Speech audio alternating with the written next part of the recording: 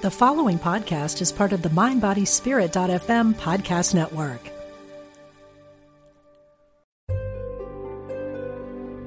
Discover the power within. Unity Online Radio. The voice of an awakening world. Welcome to Truth Transforms. Join in for spiritually enlightening discussion and the practical application of new thought principles. Here's your host, Reverend Galen McDowell.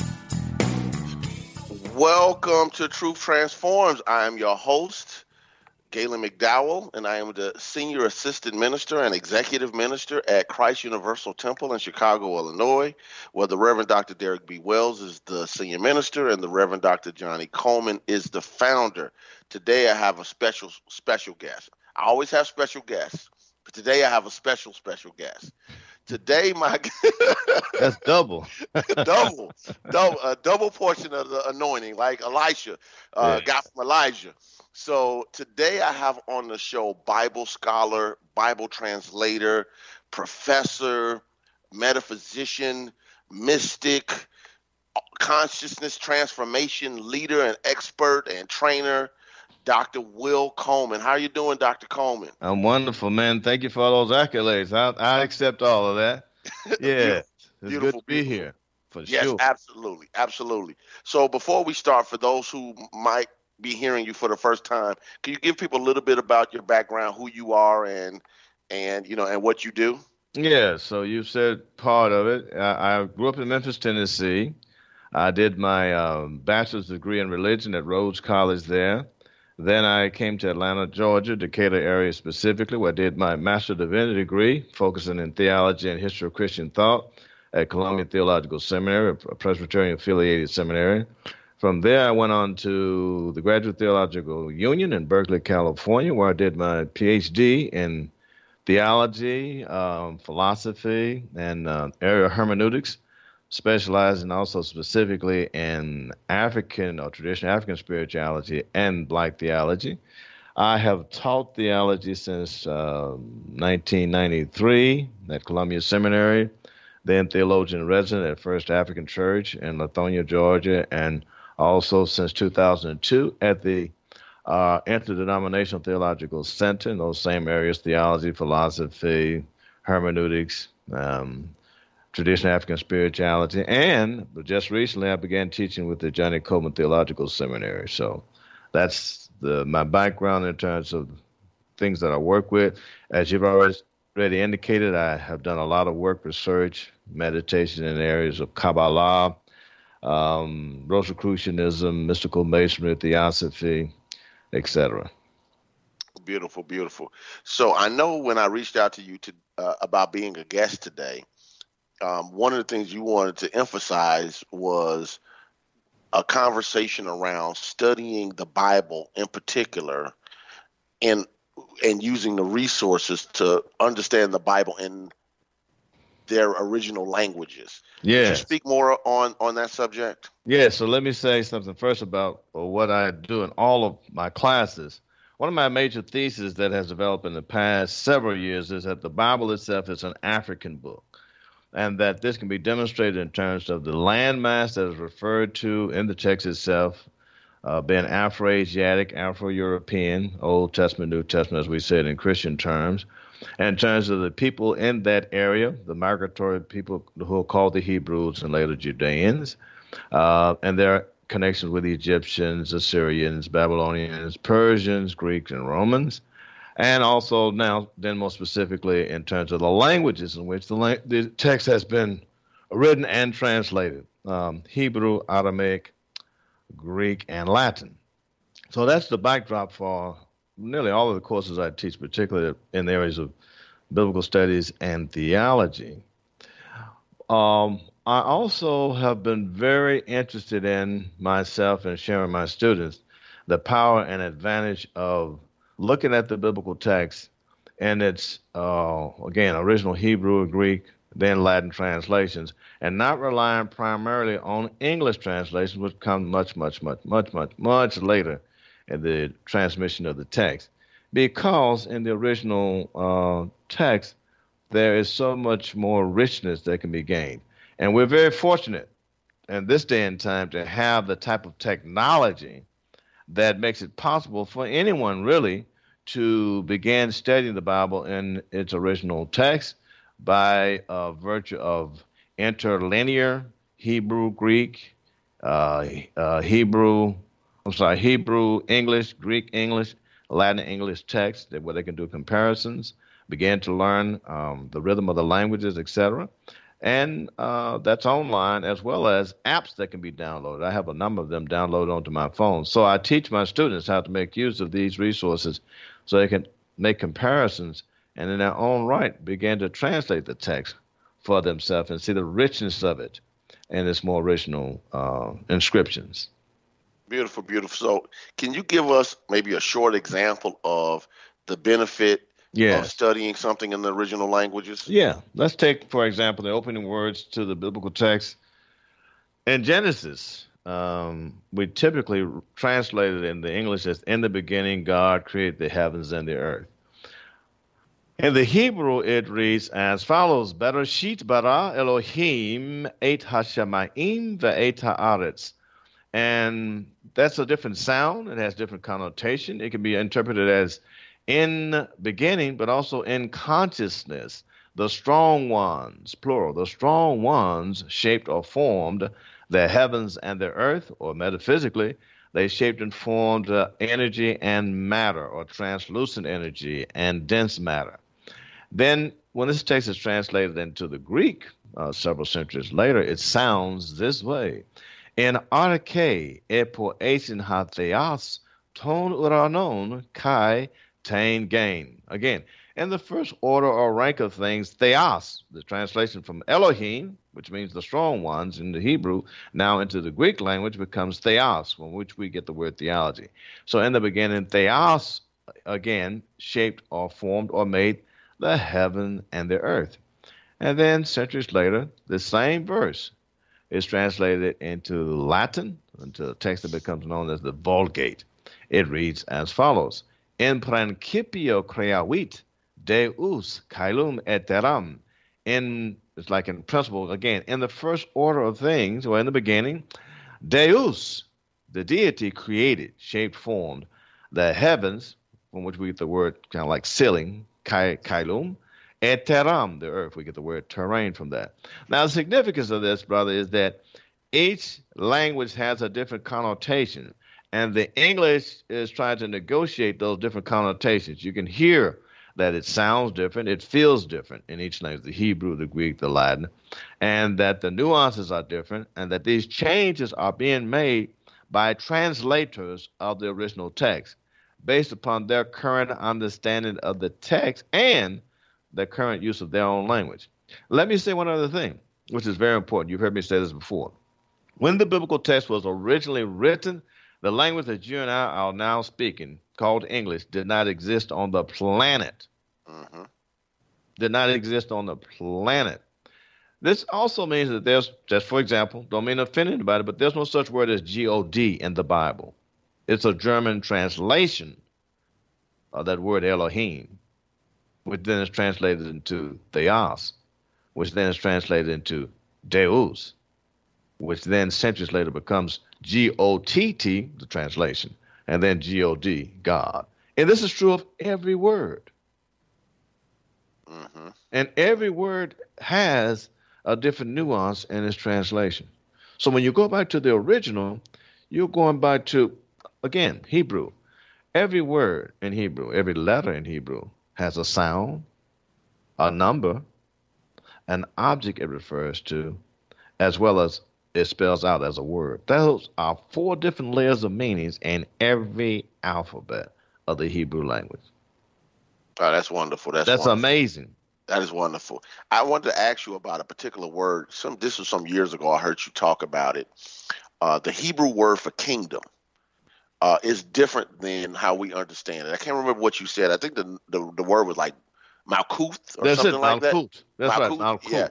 But you were talking about how it had a different connotation than what we understand now. Could you explain that just to give another example? Yeah.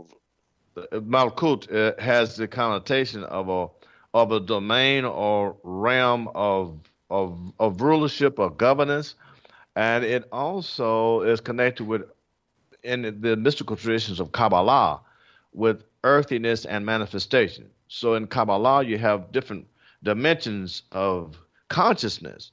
And so Malkut is the dimension in which you and I, quote unquote, live our daily activities.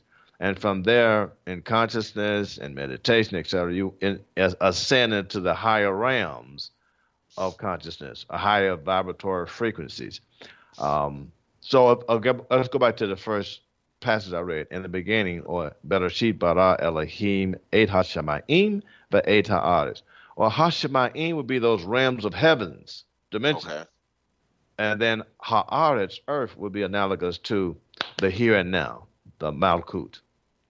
Okay. But again, you can, even that word, you could take every alphabet in Malkut or every word in Bereshit and analyze each of those alphabets, every letter, and get a different meaning. So Let me just do that real quickly for you. So this word Bereshit, Bereshit, in consciousness. Reshit, in the head. Aleph, there's a beginning motion. Shin, there's a process of assimilation and digestion. Yod, there's a power of generativity.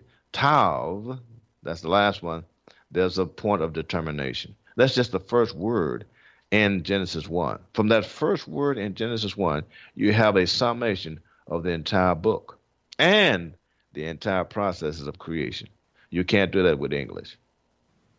Yeah, that's yeah, to say the least. That is absolutely amazing. I think we might have a caller on the line. Let me first of all give the number out for those who want to call in. And I know my buddy Donald is listening. He has questions. Let's get him in. 816-251-3555. 816-251-3555. I think we have a caller on. If we do, please put them in if they're ready. I don't know. Are we ready for a caller? I'm not sure how that process is working. All right. So anyway, we're going to move on until I know that's ready. I'm seeing somebody, but I don't know if it's been screened yet. So again, if you want to call in and ask a question, 816-251-3555. 816-251-3555. So as you are teaching people, we're waiting on to find out what's going on with this. While you're teaching people how to work with the original languages and open up a whole new world, because what you just did for me with that one word was open up a whole new world. How is the receptivity to people recognizing that what they're reading is giving them maybe 1/10 of what's possible? That's extraordinary. As I said earlier, I first began with the thesis and demonstration that what we commonly call the Bible is an African-originated text, land, people, languages. And I don't do it in a manner to try to make anyone feel that they don't have any knowledge about it, but I demonstrated by showing them images and also by what I just did, reading the text to them. The other thing is that, as you know, I offer a class every Monday night from Atlanta time, from 8:30 to 9:30. People usually log on about 8 o'clock under the theme of Bible and meditation. So in that, I combine biblical interpretation with meditation techniques as well. And we will use different texts from time to time. We've been doing this since 2010. We just finished a 4-year study, for example, almost 4 years of the 12 Powers by Charles Fillmore, going through it almost line by line in some respects, showing correspondence between what he's teaching and teachings from the biblical text in its original Hebrew and Greek, from theosophy, from Rosicrucianism, from metaphysical philosophy, to see how this all integrates into wholeness of being. Wholeness of being. That's the key, is to acquire also full access, not just to our conscious mind, also to our superconscious and subconscious mind, how we take care of our bodies, how we take care of our life force, our souls, how we take care of our spirits, truly in the image of these creative powers as microcosmic representations of the macrocosm. So it's multidimensional. And that's just one example from a class that's open to anyone. So we have a call, and I want to come back to the class momentarily, but Donald is actually called in, so all right. bring him in. Hi, Donald. Are you there? Yes, I am. Thank you so much. First of all, Dr. Will Coleman, thank you so much for allowing me the opportunity to ask you a few questions. Yes, sir. And so I'm going to give you a couple, and then I'm going to hang up and just allow you, if you have the time, to try to respond. Okay. Okay, so my first one is I studied mainly with the King James Version of the Apostle Paul's letters that are contributed to him. And in that translation from the King James, from the original, is there one, maybe a couple of things that you would bring out that was lost in that translation from some of his letters that was mainly important to his letters that I'm reading from King James versus the original? The second question would be, who are the Gentiles in the Bible when they talk about Gentiles? And the third one is that if you had to select one of the writings attributed to Apostle Paul, what would be like the main important message you would say about his writings? Okay. You might want to stay on, Donald, because we got to make sure those are three questions. Okay. Make sure we cover. Okay, go ahead. Okay. So first of all, every English translation is a commentary, because the biblical text was not written in English. As I said earlier, that language didn't even exist. So it doesn't matter in a certain extent which one you're reading in the English translation. It's more pertinent that you try to get to the original as much as possible. Having said that, Paul is a fascinating person, and most Christians are Pauline Christians. Most Christians understand the Bible, understand the nature of Christianity through the writings of Paul, because Paul was a very brilliant man. He was a Roman citizen.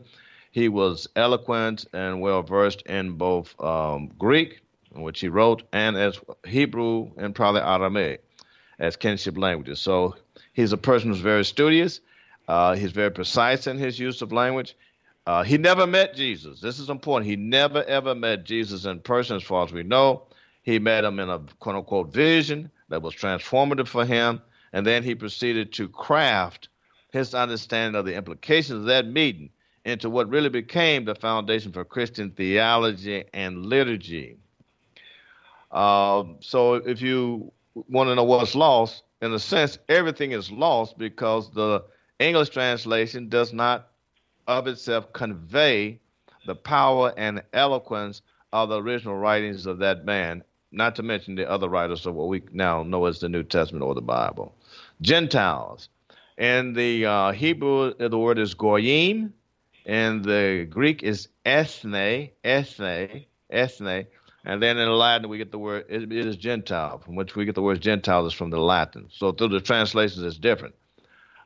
Basically, it refers to, from the point of view of the writers of the biblical text, it refers to people who are, quote unquote, either not Hebrews and or non-Jewish. So it's all the nations outside of, at the particular time of the writing of the text, who are not themselves Hebrews and or Jewish persons. Then the most significant text that Paul wrote is the one that is called the Epistle to the Romans, and it is one of the first texts written. Let me add this too. The way in which our New Testament is arranged with the Gospels and then the writings of Paul, quote unquote, and then other epistles is not the way they were written. Paul actually wrote the first writings that became a part of the New Testament. Then the Gospels, as we now see them, Matthew, Mark, Luke, John, and other epistles were written afterwards. So he actually, as I've said before, set the tempo and the template for what becomes the New Testament in terms of his influence. If you look at the Gospel of, the Epistle rather, of Romans, that's where he really sets forth his major teachings about, from his point of view, the importance and significance of the gospel for, again, non-Hebrews, non-Jews, i.e. Gentiles people, and sees himself as an apostle, i.e. messenger / ambassador to the Gentiles, who did not have any insight into the long history of Hebrew Judaism and immediate significance of the Christos, the Mashiach, the Christ. All right, so there you have it. And my responses to those three questions. Anything else? No, that was excellent. I appreciate you so much, and thank you again. Thank you. Be well. Thank you. Bye-bye. Mm-hmm. Thank you, Donald. Take care. So I do have a question then when it comes to the actual Greek. This wouldn't be a Hebrew question, but more of a Greek question. And some biblical scholars, or many of your contemporaries, would say that Jesus taught the kingdom of God and Paul taught the cross. When you study from the original languages, what insight would that give you? So it's not just the languages. It is languages in part, but it's also cultural context. It just so happens that I'm at the current time doing some study of what's called the New Testament with a group of Jewish scholars and parishioners. And we're using a text entitled the Jewish Annotated New Testament. It's a translation in English, but it has a large selection of articles written from a Jewish point of view. And it becomes clear in a certain respect that what we again call New Testament is midrash, or can be interpreted as midrash. In other words, an extended commentary and revision and reform on a Jewish understanding of the law, i.e. the Torah, or the writing of the prophets, the Nevi'im, and the writing of the Psalms, Proverbs, etc., the Ketuvim. And from that point of view, then, Yeshua is a person who is a reformer. He is a person within the quote-unquote Jewish Hebrew tradition, and he is one who believes and is seeking to demonstrate that the kingdom of, quote-unquote, the living one is at hand. And the work that he does in terms of healings, miracles, parables, etc., are signs and indications of what that kingdom of righteousness should be like, what it should embody, what it should represent, in contrast to the kingdom of Rome. Most people miss this point. But the backdrop to all of Yeshua's teachings and works is in contradistinction from the oppression of the Roman Empire in that part of the world at that time, where people are expecting deliverance. As I said earlier, with Paul, there's a shift because, one, Paul never met Yeshua, as far as we know. Paul has been trained in the tradition of the Pharisees, so he's very familiar with the law. But Paul is also more of a Hellenistic Jewish person himself, and is therefore also trying to make an appeal to Greek and Roman people who are thinking in Greek and Roman terms, and he uses a different language to talk about that. And Paul is more interested in the implications, not Jesus' life per se, he never talks about that, but the implications of Jesus as the Messiah and as, quote-unquote, Savior for all of the world, not only Jewish, but also Gentiles. Does that reduce to teachings about kingdom and cross? Maybe it does, but it more pointedly, there's a different focus and a different interpretation of the implications of what the kingdom means and who the king is. So Paul is saying the king, quote unquote, is God, using that English word, and the vice regent of the king is the Christos. That's his interpretation of Yeshua. Okay, beautiful, beautiful. We have about 2 minutes before we go to the break, and I want to make sure that people know how to get to your website if to take your class or to contact you.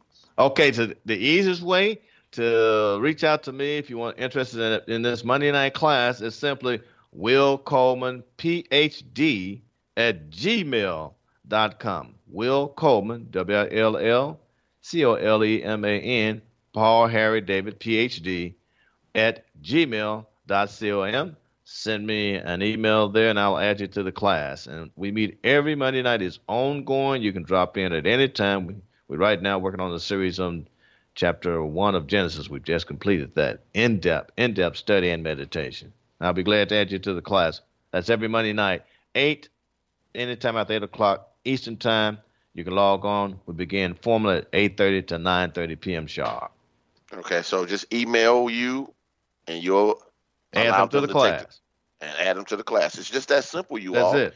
So, if you want to get the benefit of this knowledge that's available to the world. But I can tell you, and I've been around New Thought circles and around high-level theologians for years. Will Coleman's like Halley's Comet.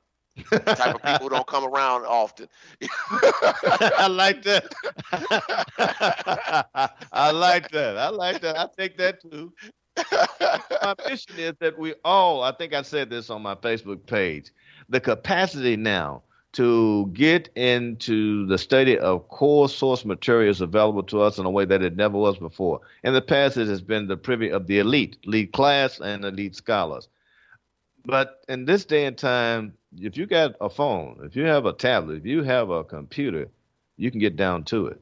Everything I'm demonstrating is based on my own research, utilizing these resources. Beautiful, beautiful, beautiful. So we're about to take our first break. So make sure if you want to call in, you can call in at 816-251-3555, 816-251-3555. For those who are listening to this show later on, when they post this on the website, unityonlineradio.org, or you listen to it on your iTunes podcast or whatever, make sure you share it. This information needs to get out. We'll be right back with Truth Transforms.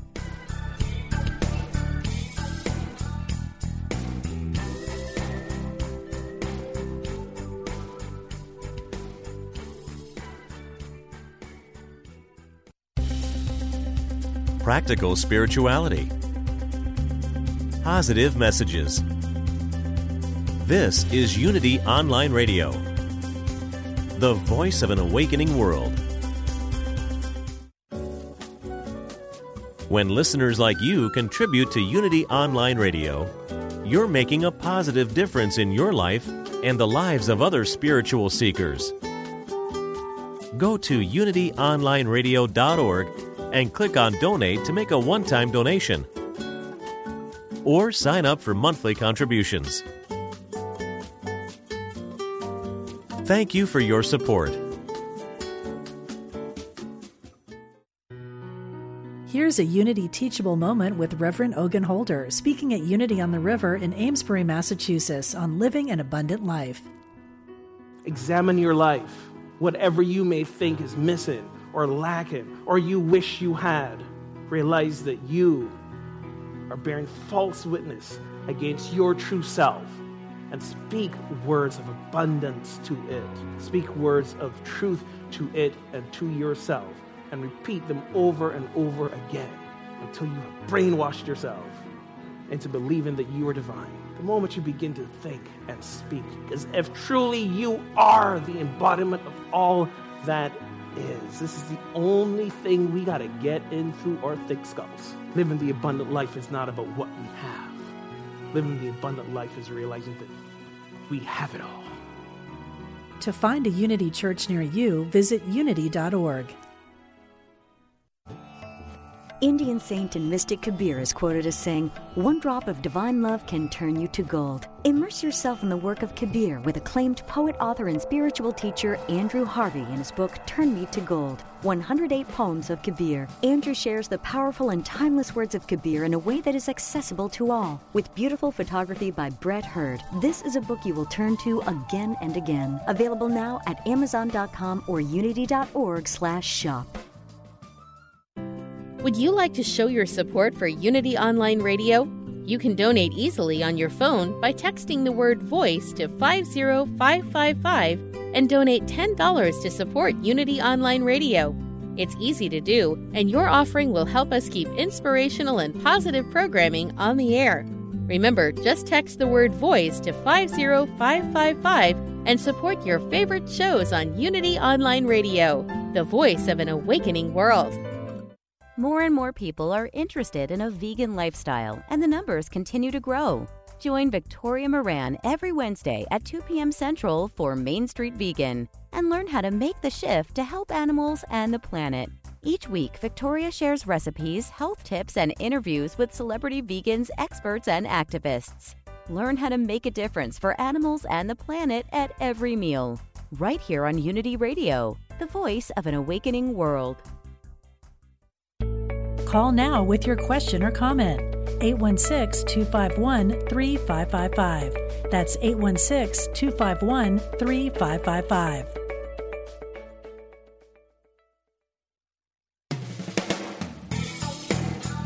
Welcome back to Truth Transforms with your host, Reverend Galen McDowell. Welcome back to Truth Transforms. I'm on today with my special guest, Dr. Will Coleman, and we have a caller call in. Could you please allow them to come in? I think Donald called back. Donald, are you there? Yes, sir. Thank you for allowing me one more question. All right. Okay. Dr. Coleman, thank you so much. Right before the break, Dr. Coleman, you were elaborating on Apostle Paul, and the message as Messiah, Savior. And Mashiach, I wonder if you can expound on why the term Savior and what that may mean. Oh, that's a wonderful question. So, thank you. At the time that Paul and others are writing what we now know as the New Testament, there was great expectancy in the air, in the general culture, especially in the Jewish culture, for someone who would come and relieve them of the social, political, economic, and spiritual oppressions that they were experiencing. What do I mean by that? Bear in mind that they had experienced enslavement under the Egyptians for 400 years. They had a very fragile confederation for maybe about 100, maybe 200 years. Then they were invaded and deported by some of them by the Assyrians, Babylonians, Persians, Greeks, and now Romans. So they were looking for someone that they believed someone would come to help restore their idea of the kingdom of David. And that person is the one that they would call the Mashiach. The Mashiach is simply the Hebrew word for anointed one. Usually a priest, a prophet, or a king is called a Mashiach. They were looking for a special Mashiach. When that word gets translated into Greek, the word is Christos. It's a title, not a surname. It's a title. So the Greek translation of that word and that idea is Christos. So by the time that persons are writing what we call the New Testament, if they know Hebrew, they're looking for a Mashiach. If they know Greek only, which many of them who are writing only know Greek and thinking in some ways only in Greek in terms of their writing, the word is Christos, from which we use now the word Christ. But the word is not just a spiritual term, it's a social, political, economic designation. So Yeshua is one of the persons that many begin to believe, his followers, that he is the promised Mashiach who would, quote unquote, save them. Now, this word save is important because we now personalize it to just a one-on-one relationship. But it's really from the Greek word which means to heal, to restore. The Greek word is soter, which then becomes the Latin word salvus, like an ointment on a wound.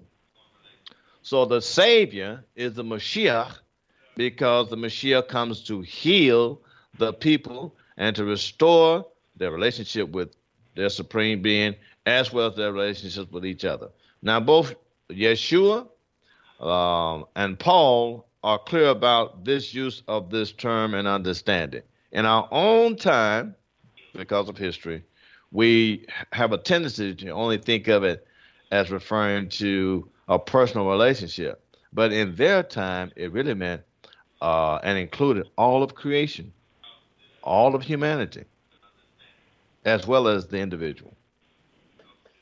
Does that help? Yes, it's the first time I've heard it that way. So, this is why you got to do the word studies. I'm trying to demonstrate.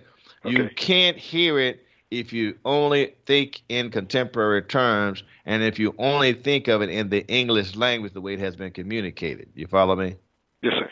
Yes, sir. Well, I definitely appreciate you. I'm going to let others call in, but once again, thank you for taking my question. Thank you for the question. You're welcome. Thank you, Donald. So Dr. Coleman, where can people get these resources that you're talking about? I know you said with some apps and some websites. I have it right now, an Android phone. You can go to your Play Store and type in Hebrew English Bibles, and you'll see several will show up and choose one. Greek English Bible, choose one. Latin English Bible, choose one, and just download them onto your phone. Same thing if you have an Android, as I do, Android tablet.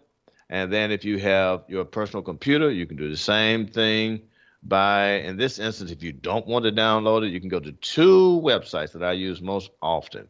One website for interlinear Hebrew and Greek English Bibles, as well as a range of other translations, would be interlinearbible.org.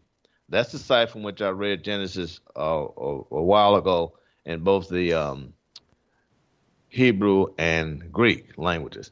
Then for the Latin, you can go to www.vulgate, vulgate.org, vulgate.org. These are complete biblical translations with just scores of English translations as well as original language interlinear. I use them a lot. Beautiful, beautiful. So we have another caller on the line. This possibly might be another coworker of mine. Stan, Stan, are you there? Yes, I'm here. Hi, Stan. How you doing there? You have a question for Dr. Coleman? Yeah, I do.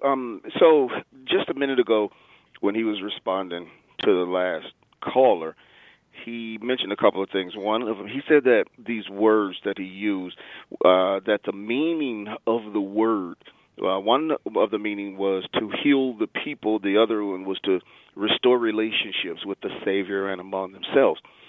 So if the word means to heal the people or to restore relationships, could he explain, like, what is being healed?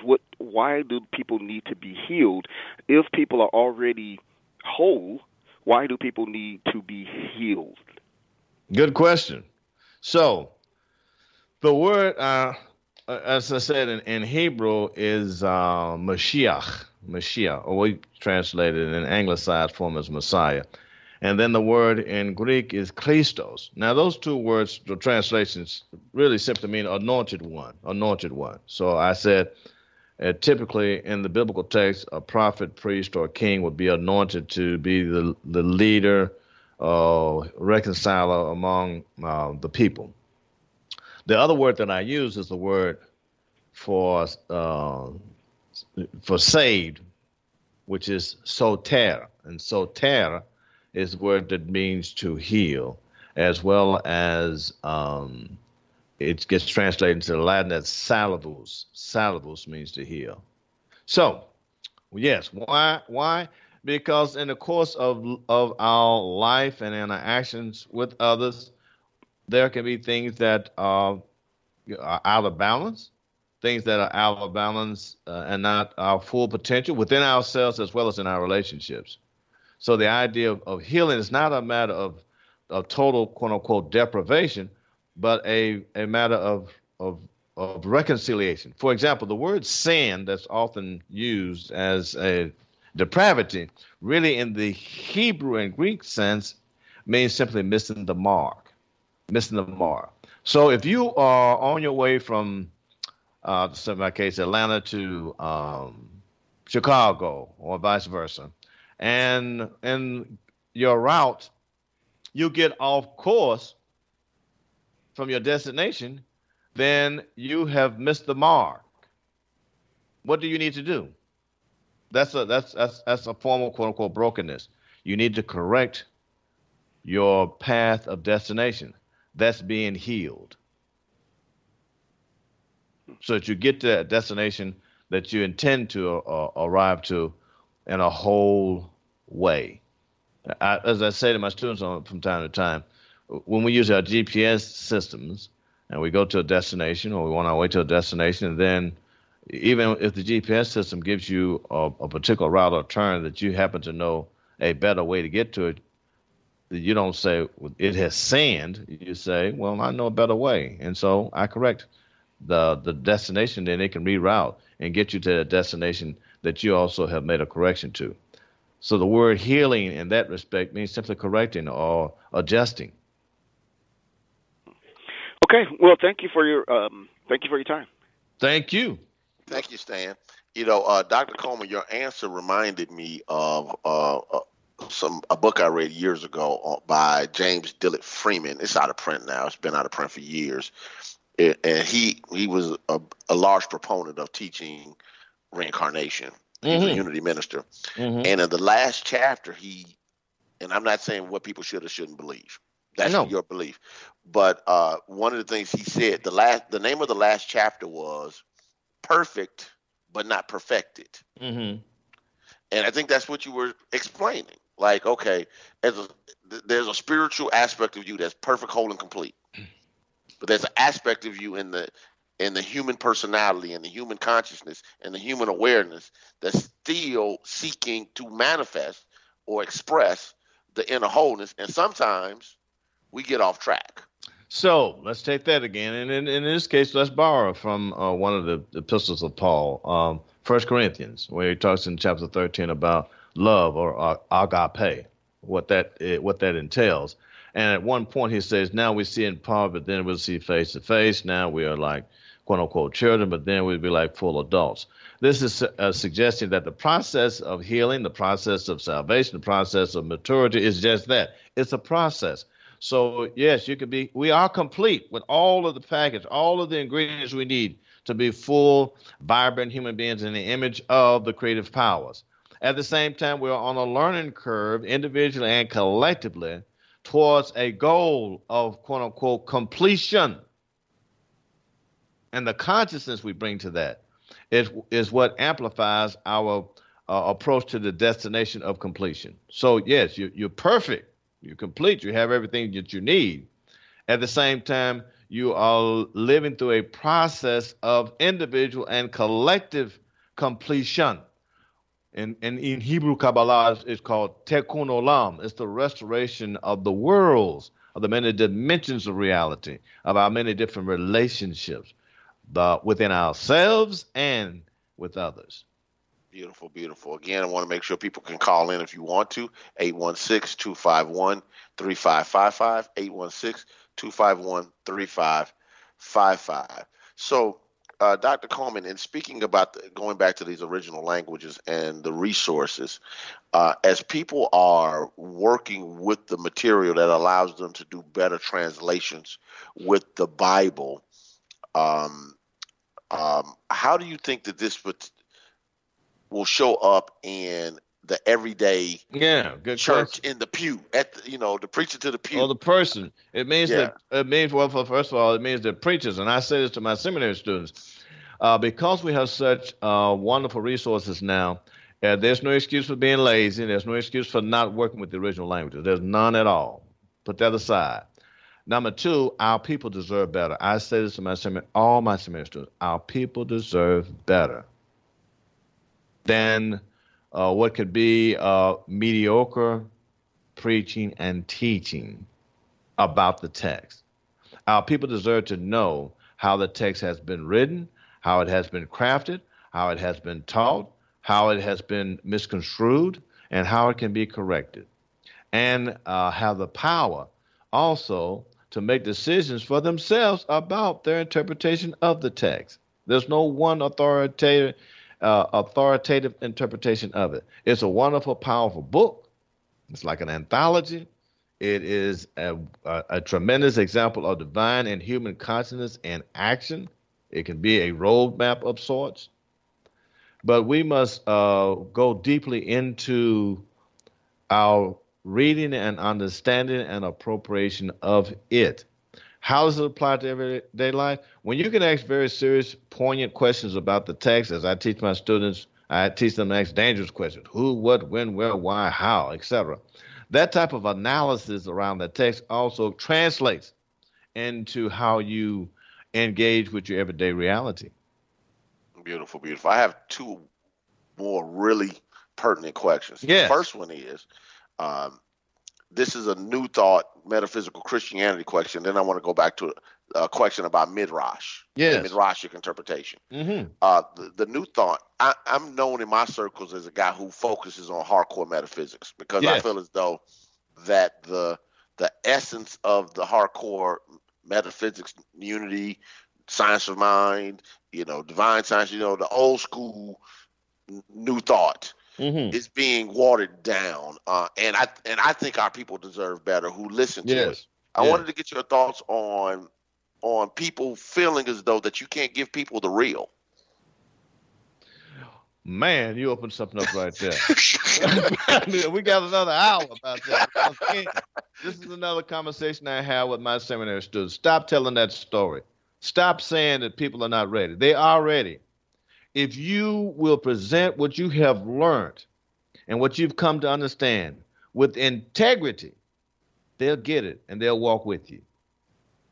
Yeah. But if you insist upon half-baked ideas, they'll fight you. I was, again, with the Jewish group on yesterday. I preach, I teach, I talk the same way that I am on this conversation right now. I don't have fights with people because I'm not trying to convert, number one. And number two, I'm sharing what I've come to know. But I do not want you to believe what I know. I want you to discover for yourself. And if you present in a manner that has integrity with who you are and what you've come to be, people can hear that. They may not agree initially, and then you also show them how they can do the same research and come to their own conclusions. They'll respect it. So there's no such thing that people aren't ready. You're not ready. And I tell my students, if people perceive that you're not ready, i.e., you're not sure about your journey, they have a right to resist. You haven't convinced yourself that this is what you've come to. But if you convince yourself and present it with integrity, they'll get it. Johnny Coleman, the founder of Christ Universal Temple and the Universal Foundation for Better Living, was known for teaching things that people didn't want her to teach. She was the first unity minister, or at least she said she was, that publicly taught 12 powers from the pulpit. And she got flack for it.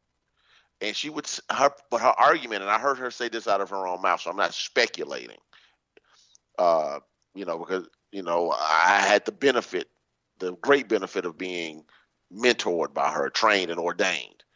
She said, I put it on the plate. Take off what you can use and leave on the plate what you can't use yet. Let me give you another example from my own experience. And this is important for those of us who are a bit older and have children and grandchildren. You can't fool them. I, on one occasion, one Monday night, about 10 years ago, had a hybrid class with persons in the church as well as online. And I was doing a study on the book of Revelation. At the end of that study, my then 17-year-old granddaughter came up to me and she said, "Granddaddy, you all right?" I said, "Baby, why is that?" She said, "Because while you were talking, I was checking you out on the internet and verifying what you were saying." So you cannot come to young people now with foolishness because they can check you out immediately and do the same thing that I'm suggesting. They are doing their homework.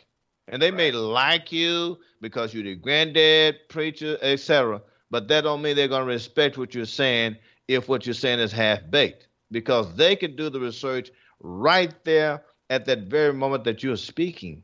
They raise the bar. And so if we're wondering why many of them don't show up to some of our gatherings, it might be because they're studying something else. Yes. So my question is about Midrash. Years ago, I read this book by Bishop John Shelby Spong called Liberating the Gospels. Mm-hmm. And his argument, much like what you just said, was the Gospels are just midrashic interpretations of the Hebrew Bible, or what we would call the Old Testament. Mm-hmm. Mm-hmm. But he also said that the Gospels were liturgical books that would be studied alongside the Hebrew Bible.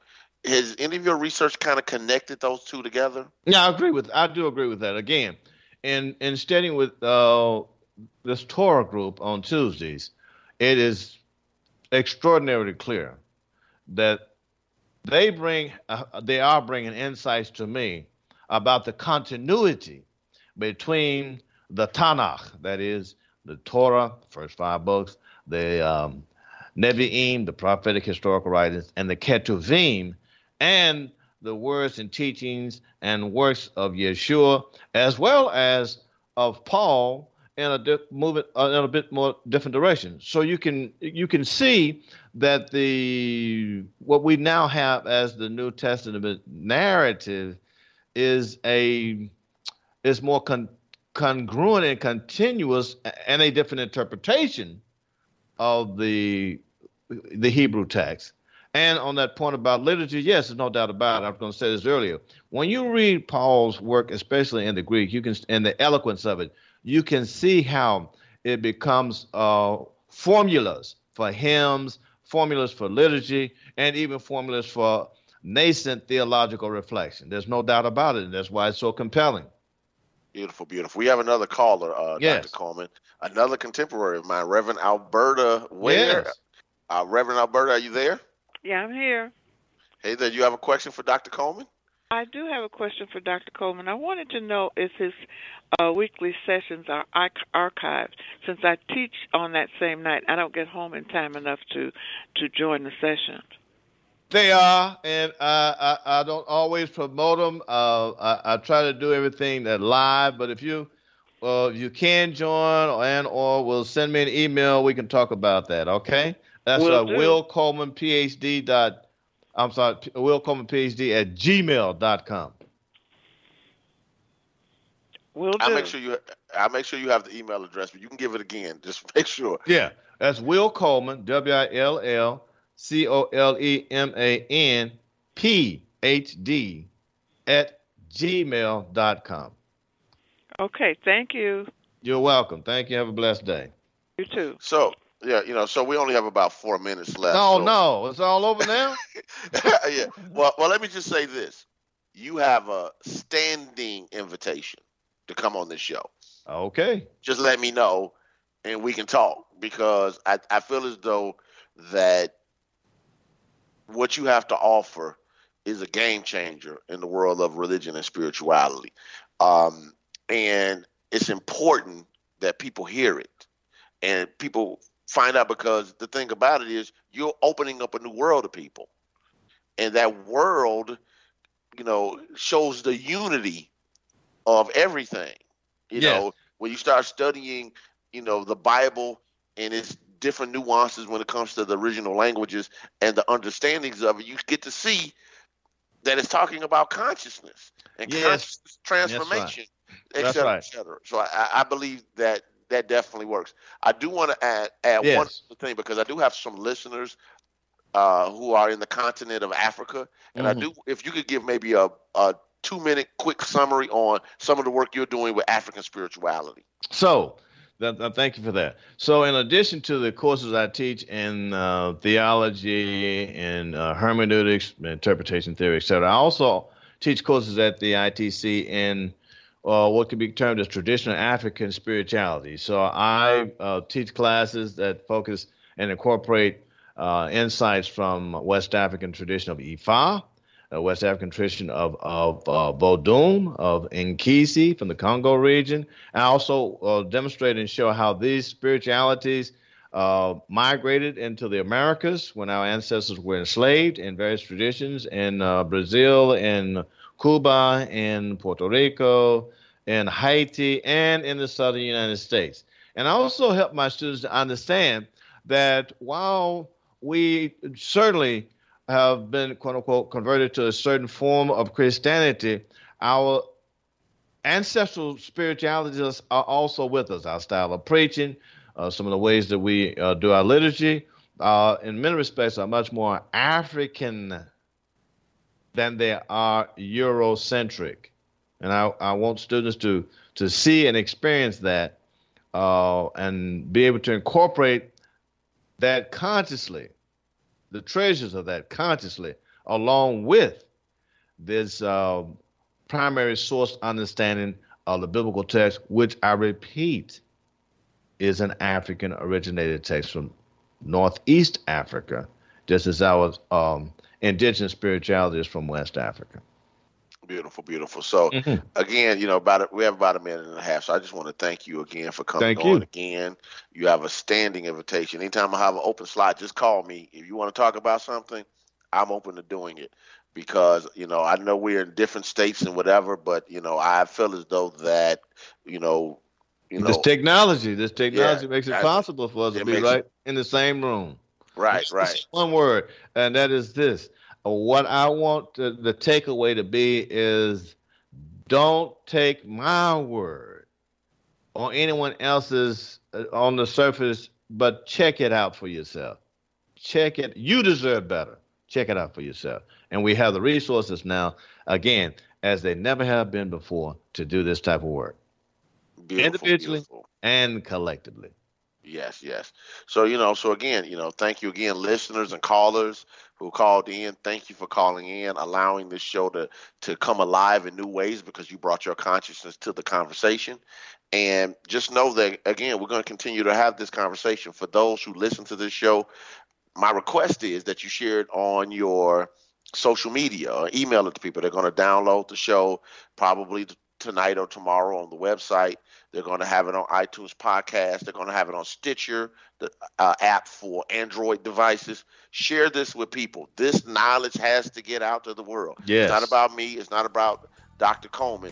It's about people being empowered with information so they can make choices. God bless you. I'll be with you next week. Thank you again, Dr. Coleman. Thank you. I'll be with you all next week with Truth Transforms. God bless you all.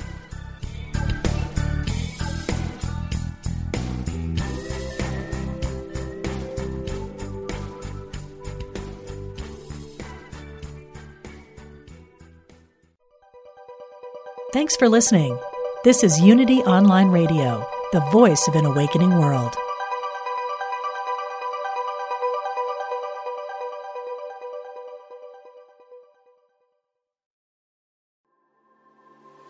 What is it you really want in life? No matter what you've been through, you can still achieve it.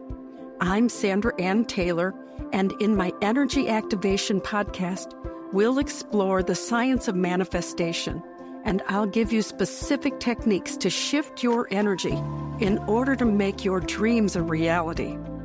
I also do live energy readings, and you can be a part of the show by emailing your questions to me at sandrataylor.net. Join me on the mindbodyspirit.fm podcast network or wherever you get your podcasts.